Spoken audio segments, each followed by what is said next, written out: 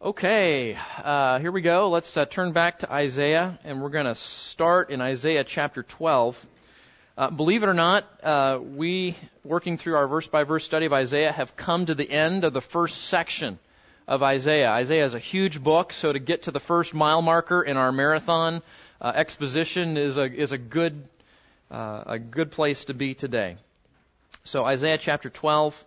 And if you're just joining us or you've been out for a little while or on vacation, what I'm going to do is I'm going to spend the first time that we have today just sort of summarizing the first section of the book. And there's a reason for that. The first section really sets the table for the rest of the book. So it's important that we see this and understand this. So we'll overview that today. And then I want to introduce you to the second section. You guys understand that when you read your Bible, you have to have a sort of expositional transmission at work. And what I mean by that is that different places in the Bible require you to shift into different gears in terms of how to read it. If you're reading a story, you're going to want to probably read a lot broader and get the whole story to be able to see what's going on. If you're in Romans, I don't know, say Romans chapter 9, let's say, you're going to be going very slowly, just verse by verse to get all the detail because there's so much theology built in to those New Testament letters. And so we throttle back the engines a little bit so that we can go slower and gain all of that. And the reason I bring that up is that in the next section we're going to get to in Isaiah chapter 13 to 23, we're going to kick this thing into overdrive. We're not going to go nearly as slow as we've gone through the first 12 chapters because we don't need to. What we're going to see is the same pattern, largely the same message, but targeted at different recipients, different audiences. And so rather get bogged down in all of that, we're going to do some flyovers, and then we're going to look at some specific sections, talking about interesting chapters in the Bible. We're going to deal with some difficult sections just by way of introduction here. We're going to talk about the passage in Isaiah that appears to refer to the fall of Satan. I know you're dying to know what that's all about, and is it the king, the physical king, or is it Satan, or is it both? So we're going to deal with that here in the coming weeks. So we'll stop and pull the car over in appropriate sections and get out and look around. But for the most part, we're just going to be kind of blowing through this because it essentially is the same theme applied to different countries and different cities. But before we do that, let's overview part 1. Okay, we're going to do that, and then we'll introduce you to part 2. Prophecies against the nation. So, way back when we first introduced Isaiah, back at the beginning of our year, I gave you a chart like this. This is from a wonderful little book that if you like to have a little home library of Bible study books for you and your family to use, I'd encourage you to get this. It's called Talk Through the Bible by Bruce Wilkinson and Ken Boa. And yes, those of you who are old enough are going, Wilkinson, that sounds familiar. Yeah, he's the Jabez guy. That's the same Wilkinson, and this was back before he kind of went off the rails with the whole Prayer of Jabez thing. So this is actually a really, really good book, co-authored by Kenneth Boa, called Talk Through the Bible. And what he does is he's going to introduce to you every book in the Bible. In a few pages, he's going to give you an outline, a theme, some historic introduction, and so it's a great little book to use with your Bible reading plan, or when you get to a new book and you're like, hey, I don't know what Ezekiel's about. So this chart is from that book, and I like it because he has charts. So I like me and Jack like books with pictures in it. So there we go. So the first section there that we just finished is the prophecies against Judah. Remember, the book is divided into 3 sections. You have prophecies of condemnation. There's a historic sort of, it's parenthetical. It's like a sidebar in the book of Isaiah. And then the prophecies of comfort starting in chapter 40. We know chapter 40 verse 1 is that great hinge in it. Comfort, O comfort. And so that's where we're going. So right now we're in prophecies of condemnation. We've just concluded prophecies against Judah. And then, of course, the next section is the prophecies against nations. Now, most of the nations that Isaiah is going to prophesy against in 13 to 23 are Gentile nations. We have some chapters that still deal with Judah and Israel, the Jewish nations, but we're mainly looking at Gentiles here, okay? So that's kind of how the book lays out, and I even put that in your notes so that if you missed that back at the beginning of our study, you have that for your reference, okay? Any questions on the outline? Does that make sense? You good with that? Okay. All right, so let's try to summarize part 1 here as we conclude the section and move on, okay? So this is my effort to try to summarize the first 12 chapters, okay? And you tell me what you think. In the context of spiritual idolatry and the temptation to partner with Assyria for protection, Isaiah warns Judah of impending judgment if they do not repent, but assures them of God's promises to preserve a remnant and bring a future king who will bring redemption and will rule in righteousness. Okay, what do you think? Does that pretty much get all the high points? So that's what part 1 is about. And so if you're new to Isaiah, here's what you need to remember. It's a prophecy against Judah, the southern kingdom of Israel. Okay? It is in the context of Judah contemplating a horrible decision to side with the Gentile superpower of the day, the nation of Assyria. And in the midst of that, what's going on in the heart is that they have totally rejected God as their king and as their Lord. They are influenced by the Gentile nations around them. And that spiritual idolatry is playing out into all sorts of moral and ethical wickedness in their nation. So let's just stop and get some details here for those that are new or have been on vacation. What are some of the things that Isaiah has said about Judah in terms of their injustice, their sin in the nation? How is their idolatry manifesting itself in their relationships with others and in their nation? They're not taking care of orphans and widows. Yeah, they're not taking care of the orphans and widows. What else are they not doing, or what else are they doing that's wicked? They're arrogant. Yeah, they mentioned pride several times. What was that? They're worshiping idols. Okay, what else?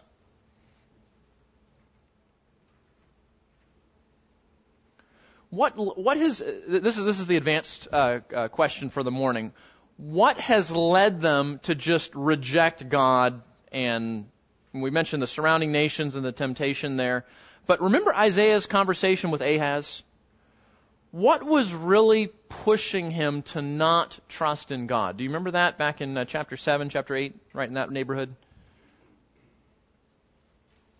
You can go back there and look if you want. That's okay. That's allowed. What was provoking Ahaz, the king of Judah, to not trust God and to continue on into idolatry? What was it? I mean, you guys know, you don't just wake up in the morning and say, hey, I'm going to be a horrible sinner today. I'm going to reject everything. We don't do that. There are dynamics that lead us to places like that. Yeah, Noah?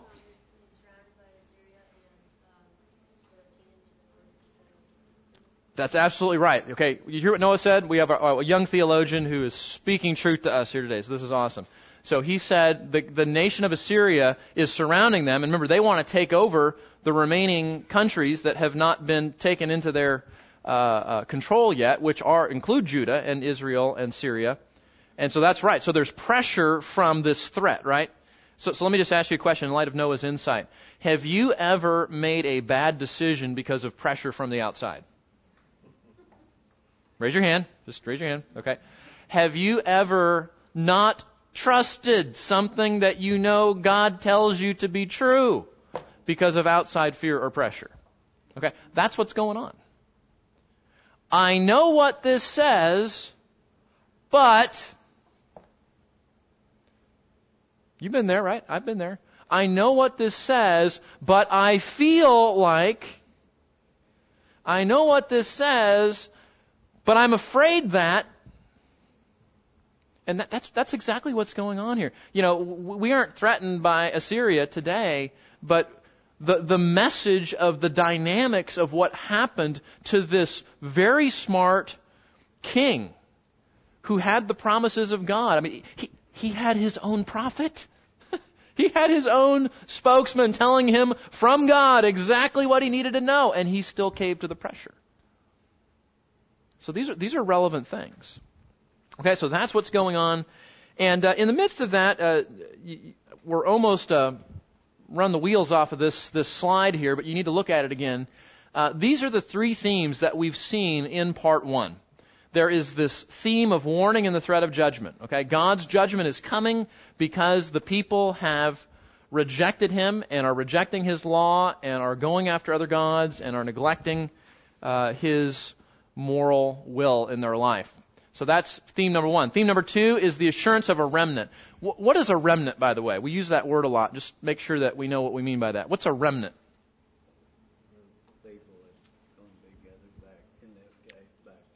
That's right.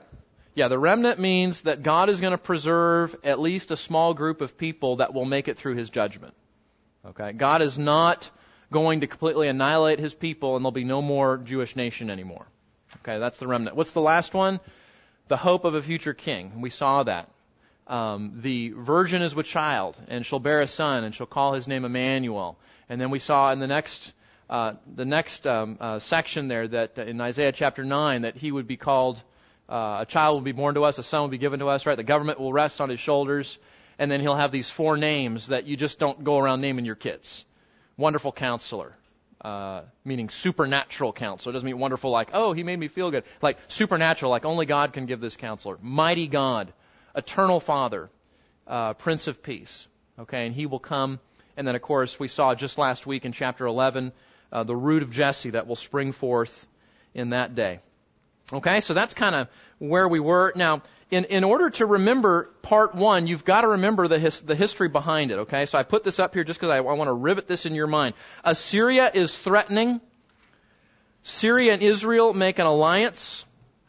And in fear, Ahab makes an alliance with Assyria. And those events create the occasion for Isaiah's first prophecy. Why does Isaiah get up and say, I got to go talk to Ahaz today? What provokes him to do that? These are the 3 events that provoke him to do that. Assyria is threatening. These 2 northern countries, Assyria and Israel, come together and they say, hey, we're going to come together to try to come against Assyria, and they want to bring Judah into their alliance, so they're going to go take over Judah. And Ahaz panics and says, they're coming against me from the north. Maybe I should side with Assyria, and that's what he does. Okay, so that's what's going on. Now, remember, let me just show you this here for a minute. Let me just remind you, this is the situation, okay? So, other than a little circle right here, all of the rest of this is controlled by Assyria. Okay, so the only territory that is not controlled by Assyria is this little section right here. Sorry, the laser's not very bright today. This little section right here, you remember that, okay? So that's why Ahaz is panicking, because he is literally surrounded by a huge superpower nation, okay? So with that in mind, that's kind of an overview of the first section. So let's jump in now to the second section. Now, the second section in Isaiah starts in chapter 13, and it's going to go to chapter 23.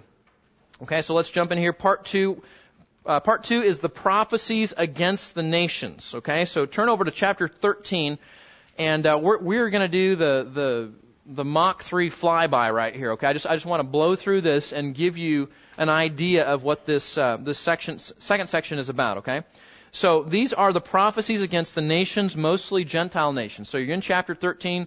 Get your fingers ready, because I'm going to take you through this whole section here in about 5 minutes. Okay. So check this out. Which nations is Isaiah going to prophesy against? Well, you can see he is an equal opportunity prophet, isn't he? He doesn't leave anybody out here. And remember, many of these nations or countries are controlled by Assyria. But what we're going to see is some of these prophecies don't relate necessarily to what's going on right now, but what's going to happen in the future. Okay, so let's do the flyover here. Chapter 13, verse 1. The oracle concerning Babylon, which Isaiah the son of Amoz saw. Well, where's Babylon? Well, I'm glad you asked. Okay, are you oriented here? Got the Mediterranean Sea, the Red Sea. This is what we call Saudi Arabia today. Persian Gulf. Iraq and Iran are modern-day cities over here. In those days, they were called Babylon and Assyria. Okay, so here we go. Israel is that little blip right here. That's the Dead Sea. That's the Sea of Galilee. So being oriented now, Babylon is this city that sits on the banks of the Euphrates River. And as you know, where's our history buffs here? Let's see if you guys can help us here. At the time of Isaiah, tell me what's going on with Babylon. Do you remember? History people? Babylon will be, in the next 100 years, after Isaiah's time, Babylon will be a very important player in this part of the world. Okay? What's going on right now, though? Do you remember?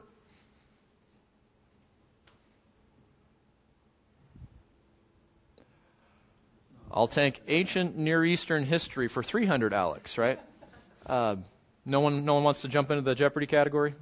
Okay. Oh, I'll tell you. So what's going on in Babylon? Babylon and Assyria have been fighting. This region and the Assyrian power, which rose from further north, they've been in conflict. And at this point in history, Assyria controls Babylon. And it's interesting because that's going to change, as you know. You remember the big sequence of history in the BC era? You've got, at this time, you have Assyria controlling. And who's going to take over Assyria here in a few years? Babylon will. And then who's going to take over the Babylonians? The Medes and the Persians. And then who's going to take over then? The Greeks. And then who's going to take over after that? The Romans. And that takes us all the way into the time of Christ. And then, of course, the Roman Empire eventually falls also. Okay, so you got to remember that, right? Assyria, Babylon, Media Persia, Greece, and Rome. Okay, and that's the sequence of history. So for those of you that slept through history like I did, that's the big picture you got to remember. So right now, Assyria is controlling Babylon, but of course that will change here in a few years. Okay, back to the chapter 14, verse 28. 14:28. Do not rejoice, O Philistia, all of you, because the rod that struck you is broken. For from the serpent's root a viper will come out. Aren't you so excited to get to understand what on earth that means there, okay? But for now, we're just going to do geography. Where is Philistia? Yeah, it's over here on the coast. Right there. Okay, we have a coastal city. Okay. Chapter 15, verse 1, Moab, the oracle concerning Moab. Surely in a night Ar of Moab is devastated and ruined. Now you'll notice a theme here. We've only done 3 of these. So far he's not said the oracle concerning Babylon. Don't worry. Everything's going to be okay. It's the oracle concerning, and everybody's cringing going, don't say our name. And then there's a pronouncement of judgment. These are oracles of judgment on the surrounding nations. Okay, now we'll understand why that is here in a moment, okay? So where's Moab? What's that? Someone say Utah? Wrong continent, dude. Okay. Yeah, we're down here in this region south of Israel. Okay, so that's Moab. Okay, back up. In 17, there's 14 verses in chapter 17 that deal with Syria and Israel. Of course, you know where that is. Syria in the north here and Israel. Remember, they've come together in alliance. And so this is a prophecy against them. Ethiopia, chapter 18, verse 1. Alas, O land of whirling winds, which lies beyond the rivers of Cush, which sends envoys by the sea. So you have the idea that this is further away, right? This is further away from the typical area that we're thinking about here. So if we go back to our map, Ethiopia, which in that day was called Cush. You're wondering, where's Ethiopia? Well, we think of it as Ethiopia. In that day it was called Cush. Is down here, of course, on the north part of Africa there. Okay? So we're just doing geography here so far. Egypt. You guys know where Egypt is, right? Egypt. Where's Egypt? Okay, bottom left there, right under the Med there. Okay. Babylon, we've already seen them. Edom. Where's Edom? Let's get this side of the room going here. Don't want to let you guys fall asleep. Where's Edom? Where? Top of the Red Sea. Okay, right here. Okay. Now, this is the part where I tell you that before you can leave and get coffee, there will be a geography quiz. It's under your seat. Just kidding. We won't do that. But you understand, if you're reading the book of Isaiah, you're reading all these names, and you have no clue where they are, what they're talking about. Are you going to pay attention to that? Are you going to understand that very well? So you have a nice little map there so that you can navigate through that. And most of your study Bibles are going to have maps in the back that will help you to identify all this. So don't just blow through the names and go, okay, someone's got what's coming to them. I mean, actually go, look at the map, figure out where it is, and educate yourself on geography. Okay, where are we? Arabia? Where's Arabia?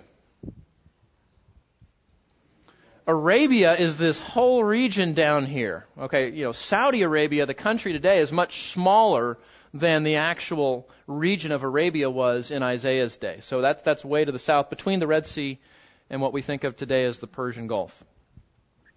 Okay, Jerusalem, you hopefully know where that is. The last one is Tyre. Where's Tyre? Another coastal city, right? Just up the sea there, right on the... Now, it's interesting. How many are familiar with the prophecy of Isaiah against Tyre?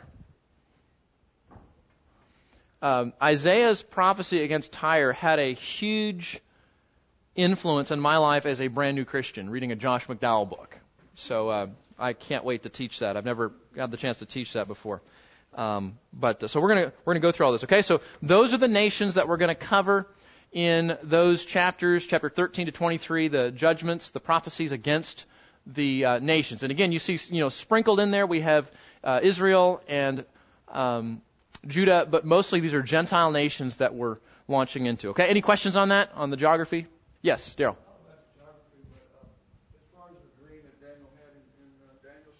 Okay. Yes. Mm-hmm. Yes. How does that tie into Isaiah? Well, that's a great question. So Isaiah is going to come the generation before Daniel. So Daniel is prophesying and living when they're actually in exile. Isaiah is prophesying the previous generation. He's telling, warning them so that they don't go into exile. Yeah, so this is 7th century, right, as we looked at the date, so you have the date range in there. Daniel, he gets deported in the mid-6th century and then lives into the 5th century before he dies. So 586 is the deportation, the first deportation date of the Babylonians taking people in Jerusalem into Babylon. Yeah, so he's coming before. But it's interesting, I appreciate you bringing that connection out, because some of these prophecies that we're talking about that aren't fulfilled until the time of Daniel and even after, Isaiah is talking about it, hundreds of years before these things happen. And just a footnote, many of you know, because you've studied this, that there are Bible scholars that don't believe in the supernatural. These are the Thomas Jefferson scholars of the day. You remember Jefferson is commendable as he was as a founding father, didn't believe in the supernatural, so he took his Bible and scissored out the parts that referred to anything miraculous or supernatural, because he just wanted a Bible that had good moral principles in it. Did you know that? You can actually buy one on Amazon called the Jefferson Bible facsimile. Anyway, that's off subject. But there are Bible scholars that do the same thing. They want to believe in the morality of the Bible. They don't want to throw it all away, but they don't really believe in the supernatural. So when they come to passages like this and they go, wait a minute, there's no way Isaiah could have prophesied 200 years, something that didn't happen until then. So what do? They say, oh, well, it must not have been written till after those things happened. So our liberal scholar friends that don't believe in the supernatural like to assign a very late date to the book of Isaiah, because that then allows them to explain how prophecies could be given ahead of time. Of course, we know better than that, but that's part of this. But good question, Daryl. Any other questions before we move on? Okay, look at this next slide. And I know it's tiny in your notes. I had to shrink it down to make it fit on the page. So get out your reading glasses, please, if you're in that generation. Look at this. I like this slide, and I would give credit, but I couldn't find out who did it online. So an unknown Bible scholar, thank you. This little slide's nice because it takes all of the pagan nations and it gives a short little blip of the summary of the prophecy. Okay, so this is the flyover, right? What's going on here? So for Tyre, the prophecy is that they will suffer a 70-year Babylonian captivity, and they will not be rebuilt until the millennium. You'll see, well, what does that mean? Well, when we get there, I'll show you. Okay? Assyria, the prophecy in chapter 14, we'll see in just a couple of weeks, is to be crushed upon the mountains of Israel. Uh-oh. We saw that a couple of chapters ago, didn't we? God's using Assyria as his instrument, and then what does God do? He turns around and he judges Assyria for their wickedness. So Ethiopia, hang on guys, this is a little bit graphic. Dead armies to become food for animals and birds. That will be their end. Egypt, be cruelly ruled by her enemies, but later on healed. Philistia will suffer defeat by Sargon, one of the Assyrian kings that will come after the guy who's ruling currently right now in Isaiah's time. Edom will be destroyed by the Medes. Arabia will have its armies decimated, so on and so forth. So in just a couple of verses, you can look at this one slide and get a summary of what's going to happen to each of those nations. Yes? I probably should know the answer to this, but this is after the northern tribe had already been scattered by the Assyrians. Mm-hmm. Right in there. So he just dealing with Judah and whatever left of Benjamin, I guess. That's correct. Although you're correct in that, but I do want to remind everybody in light of your question that remember Isaiah is not in chronological order. So he didn't give the prophecies in 1 to 12 first, and then the prophecies in 13 to 23 next, and then it's not in chronological order. It's in a thematic order. So you'll notice some of those prophecies. You'll say, "Didn't we talk about that back in chapter 6?" Well, we did talk about it back in chapter 6 because he's jumping around.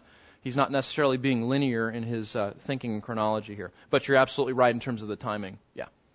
Okay, so here's what I want to do for the rest of our time.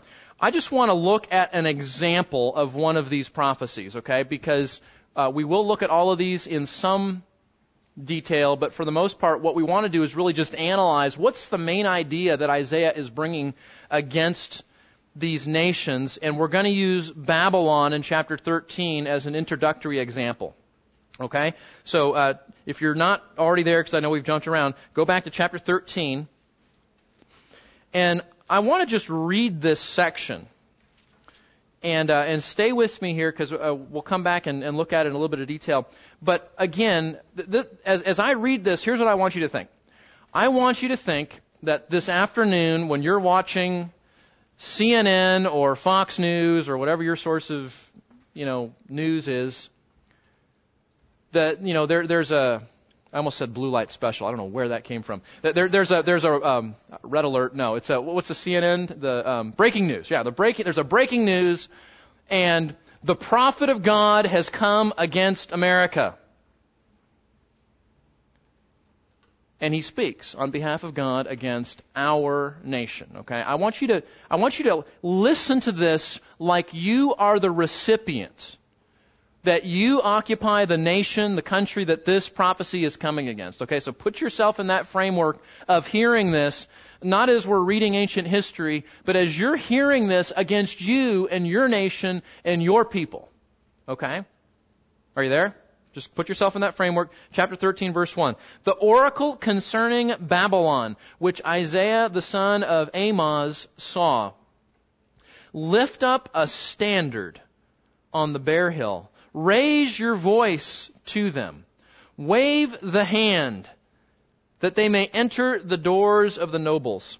For I have commanded my consecrated ones. I have even called my mighty warriors, my proudly exulting ones, to execute my anger.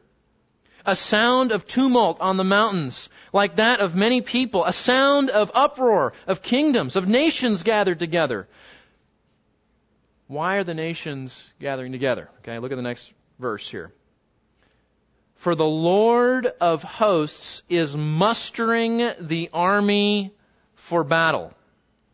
They are coming from a far country, from the farthest horizons, the Lord and His instruments of indignation to destroy the whole land.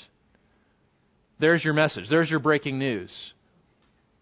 God is fueling His jets. God is pulling His army together. God is organizing His tanks. God is preparing for battle, and He's coming against you. Verse 6. Wail, for the day of the Lord is near. It will come as destruction from the Almighty. Therefore, all hands will fall limp, and every man's heart will melt. They will be terrified. Pains and anguish will take hold of them, and they will writhe like a woman in labor, and they will look at one another in astonishment, and their faces aflame. Behold, the day of the Lord is coming, cruel with fury and burning anger, to make the land a desolation, and He will exterminate its sinners from it.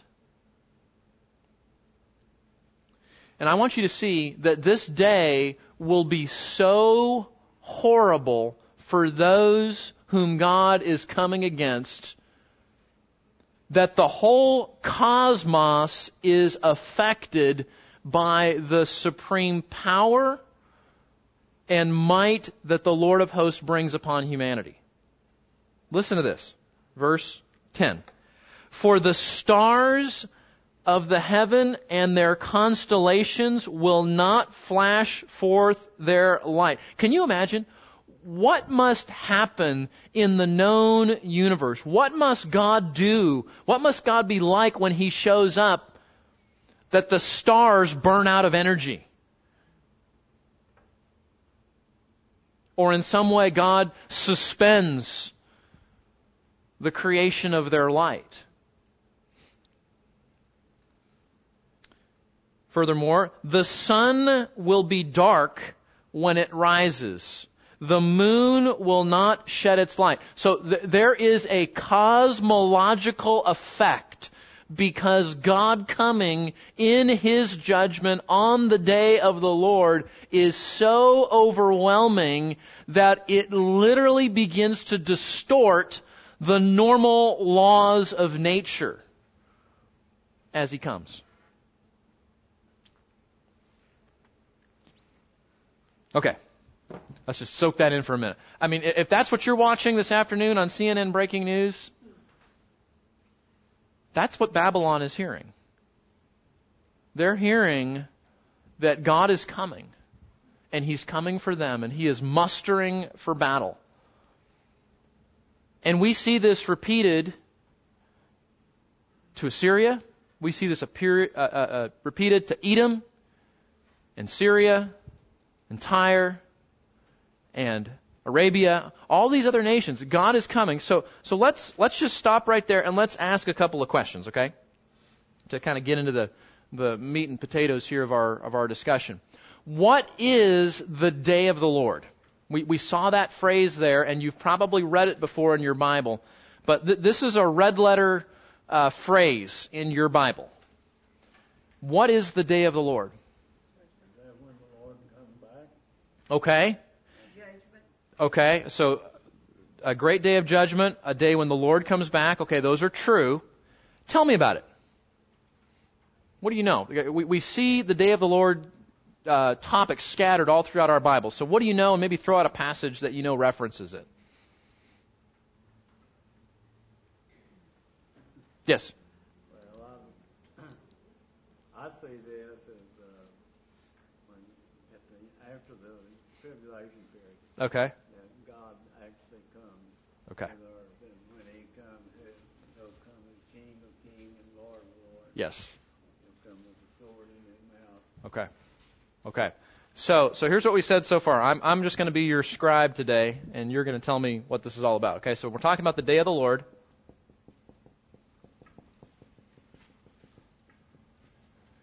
Okay, and we've said that it's a great day of judgment. That's true. And it corresponds with the Lord's return, doesn't it? Now, we don't know that from this verse, of course. It doesn't say, the Messiah returns, but other places in the Bible align this day of the Lord with the coming of the Messiah in judgment. Grant. Okay. How so? Well, I would compare it to whenever the Jews would repent, sign off, and ask for passion. Okay. It would be a time of not necessarily the world repentance, but it would be a time of sin. Okay, so this is a Jewish repentance. Okay. Yeah, it'd be compared to. Yeah. Okay. And do you have a verse in mind, or just kind of pulling back from the theological files in your head there? Okay. Yeah. That's right. So there is.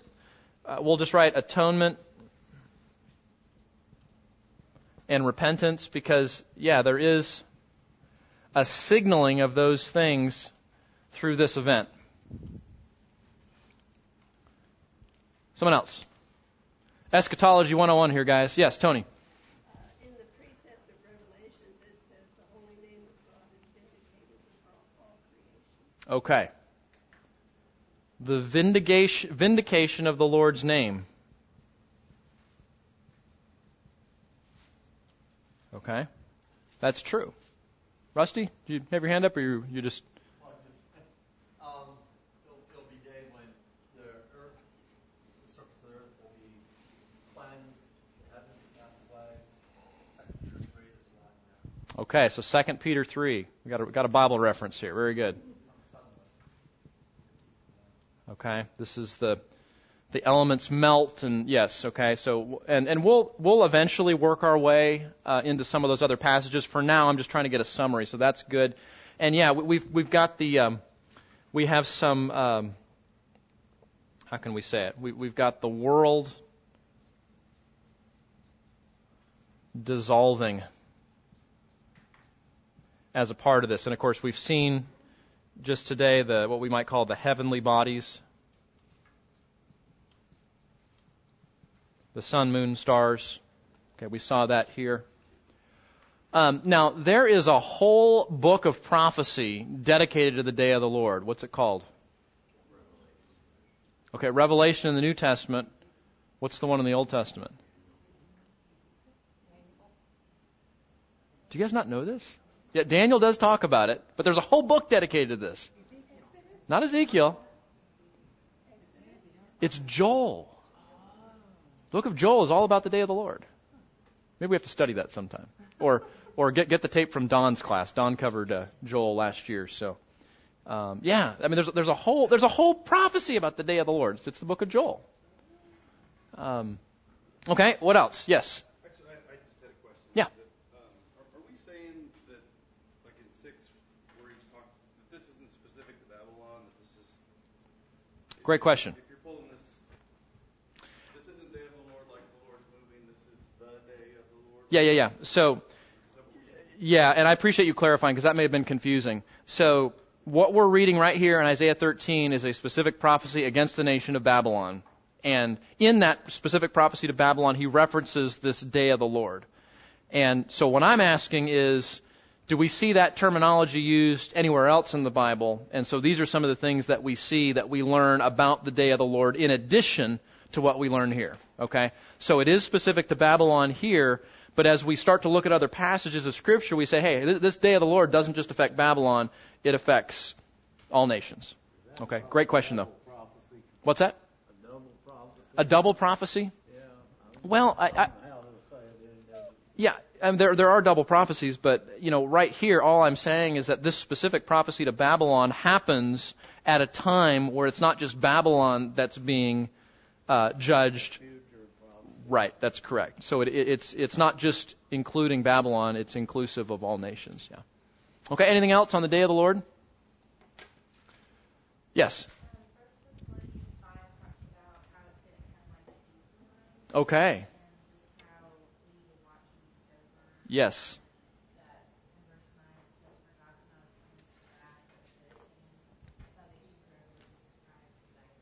Uh-huh.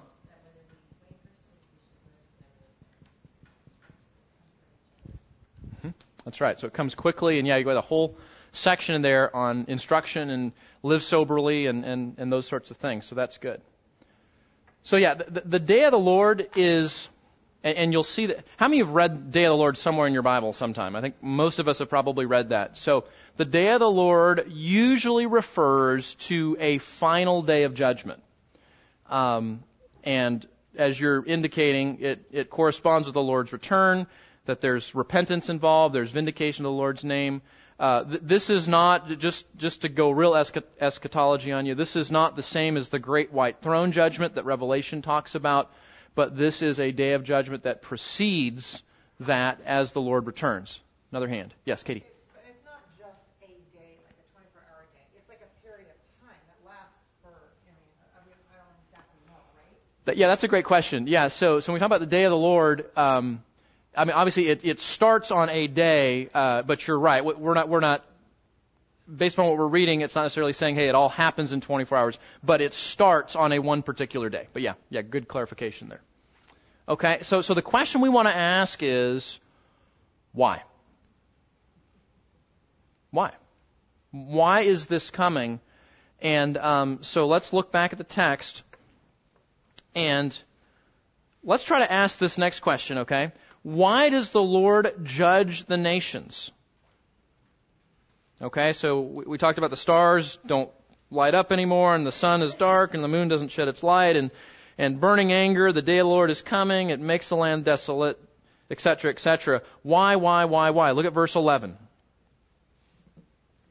Thus, this is God himself talking now, okay? Thus I will punish the world for its evil, and the wicked for their iniquity. I will also put an end to the arrogance of the proud and abase the haughtiness of the ruthless. And this is just shocking. I will make mortal man scarcer than pure gold, and mankind than the gold of Ophir. Therefore I will make the heavens tremble, and the earth will be shaken from its place at the fury of the Lord of hosts in the day of his burning anger. So when we say with the psalmist, how long are you going to let this happen? How long will you let evil and wickedness play out? How long is it going to be where you put your divine foot down and say, enough?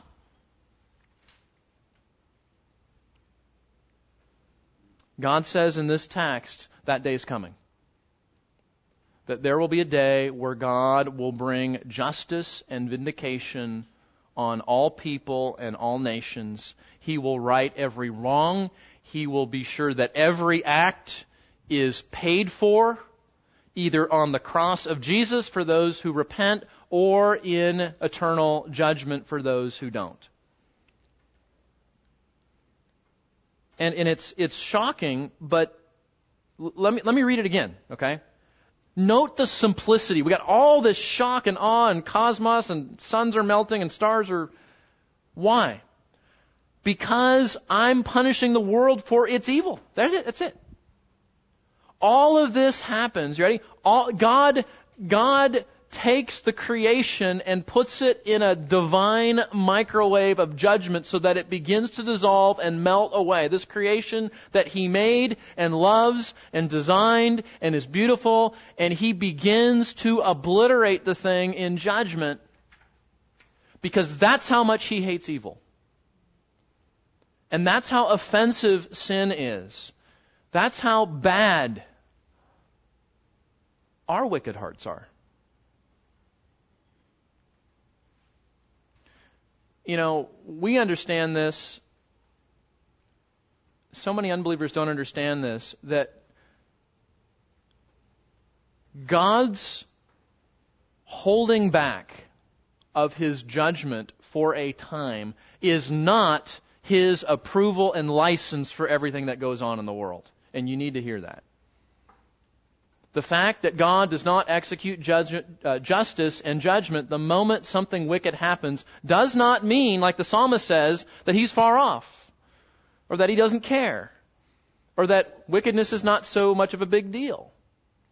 In fact, you may not remember because it was a while ago, Romans chapter 2, Paul says God intentionally pushes this day back. He has his arm, as it were, extended to hold back the coming of this day for a little while. Why does God put off this day? Grant? That's right, yeah.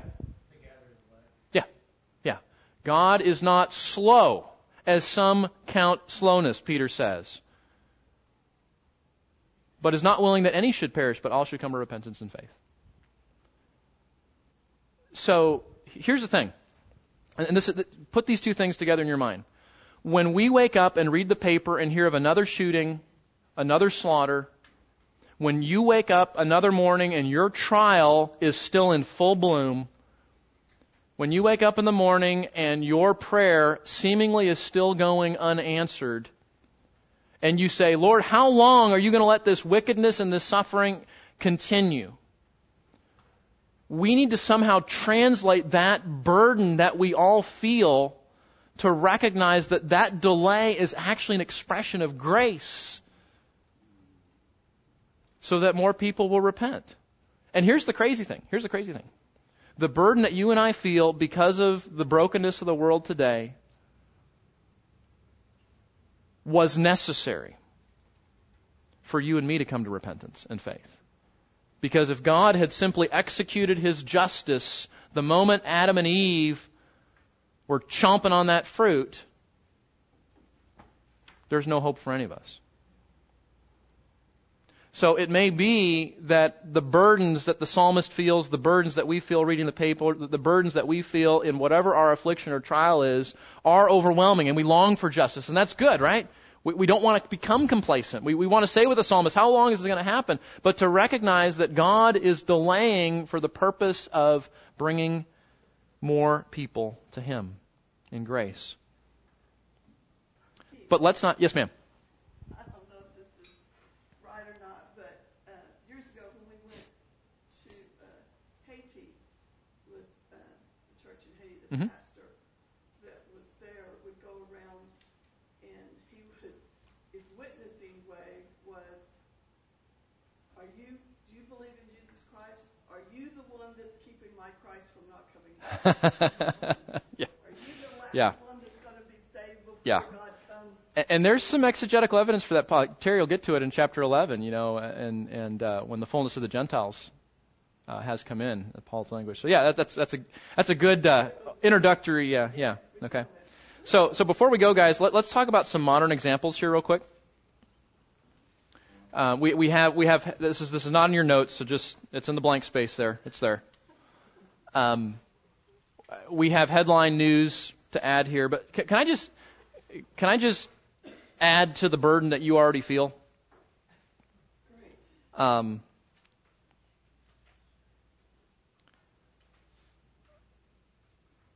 not sure that, well, I know for me, my problem is not usually that I'm just so overwhelmed by evil and wickedness that I'm discouraged. That my problem is that I'm prone to think of my sin and my evil as not as bad as it really is.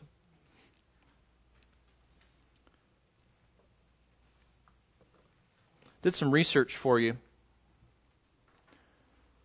The most corrupt nations in the world: North Korea, Yemen, South Sudan, Syria, Somalia. Those win the statistical awards for the most corrupt in terms of politics, police force, government, taking advantage of people and citizens.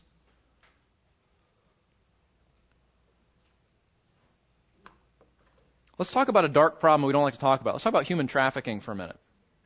Human trafficking is the sale of human beings, many of whom are children, for all sorts of sinful and wicked purposes, including the sex trafficking trade. In Pakistan, Thailand, China, India, and Bangladesh, and those are just the top 5, This is a huge problem, guys. This is absolutely, incredibly, horribly a problem.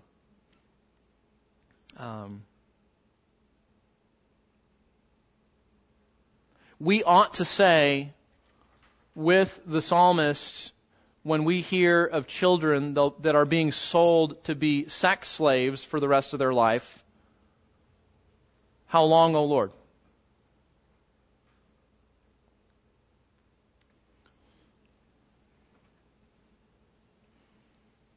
I didn't know this. Did you know that Russia has the highest abortion rate of any other country in the world? That surprised me. I'd heard something like that, but I hadn't done research in a while. Vietnam, Kazakhstan, actually a lot of the former Soviet republics have high abortion rates. Now abortion is difficult because everybody knows it's underreported, like human trafficking, like corruption. Dictators don't get up and say, we're the most corrupt. They just don't do that, right? We have to deduce it from observations and statistics. So we look at those three things that are three of the horrors of the modern world today, and we say, rightly, how long, O Lord? How long is this going to happen? And the message of Isaiah is, there's coming a day when those things will be taken care of. That every person who has taken advantage of a child or a poor person, who has killed somebody, whether in the room or otherwise, every lie, every deceit, every taking advantage of others, every gossip, every slander, every sale of a human being, Isaiah says, you just wait. God will make it right. But there's one other thing we need to talk about, because we can talk about, the three horrors of the modern world. But notice what Isaiah is saying. We look back at verse 11 one more time. Thus, I will punish the world for its evil and the wicked for their iniquity. I will also put an end to the arrogance of the proud and abase the haughtiness of the ruthless. What is he saying? All sin, which means ultimately all countries, which means ultimately all people come under judgment, don't we? So we live with this tension in our hearts, don't we? We look out at the world and we rightly stand in horror and feel the burden of the brokenness of the world. We say, Lord, how long are you going to let this last? Will you come, Lord Jesus, now? And will you put an end to all this? And that's a right response. That's a good response. That's a biblical response. We do not want to grow numb to wickedness, because God says, I will bring everything to pass. I will bring everything to judgment. And then the other tension we feel is, you know what? He's talking about me. When he says, I'm coming to judge all the evil, that's you and you and you and you and you and me and all of us. So, whoever that man was that shot up the Walmart in El Paso, and whoever the guy was that shot up 9 people in Dayton, Ohio, and whatever you think is wicked and evil and all of that, the reality is we all sin and fall short of the glory of God. We all stand before the judgment of God, and none of us survives that unless we are clothed in the righteousness of Christ. So we live with this tension between come Lord Jesus and stop this, and you know what? But were it not for His grace, I would be in that same predicament. Theologians have used the wording for years that Christians live in the already but not yet. You've heard that before? And that's the tension we feel. We know personal redemption. We don't know global redemption in terms of that yet. So we live with this tension. So what do we say? We say with Isaiah, God is coming and He will bring everything to judgment. And we also say, thank you, Lord, that you showed grace to me. Thank you that your delay of your judgment allowed me to repent and trust you and to realize that this is my destiny were it not for Jesus. Okay? Put a comma in your notes. We'll come back and we'll talk more next time. Father, we thank you that you are coming again and that you will right every wrong and that all of the wickedness and evil that we see will be dealt with in justice in your court. And we can trust you in that and we can rest in that even though we long to see that happen now. And at the same time, Lord, we realize that every human heart is wicked and that this judgment that's coming against all people is something that we deserve too, were it not from the grace that you've shown us in Christ and the delay of your grace in giving us time to repent as you draw men and women to yourself. So, Lord, give us grace as we balance that in our hearts, this already not yet tension. Thank you that you're coming, and we know you will make all things right. And in the meantime, will you make us eager and consistent and faithful to spread your message to people that need to repent and need to trust Christ. Lord, thank you that you are not slow unintentionally, but you are particularly slow in allowing men and women to repent and come to you. So we pray that you would come, and we pray that you would finish the work that you started, and that you would bring many men and women to Jesus. Make us faithful, Lord, in this day. In Christ's name, amen.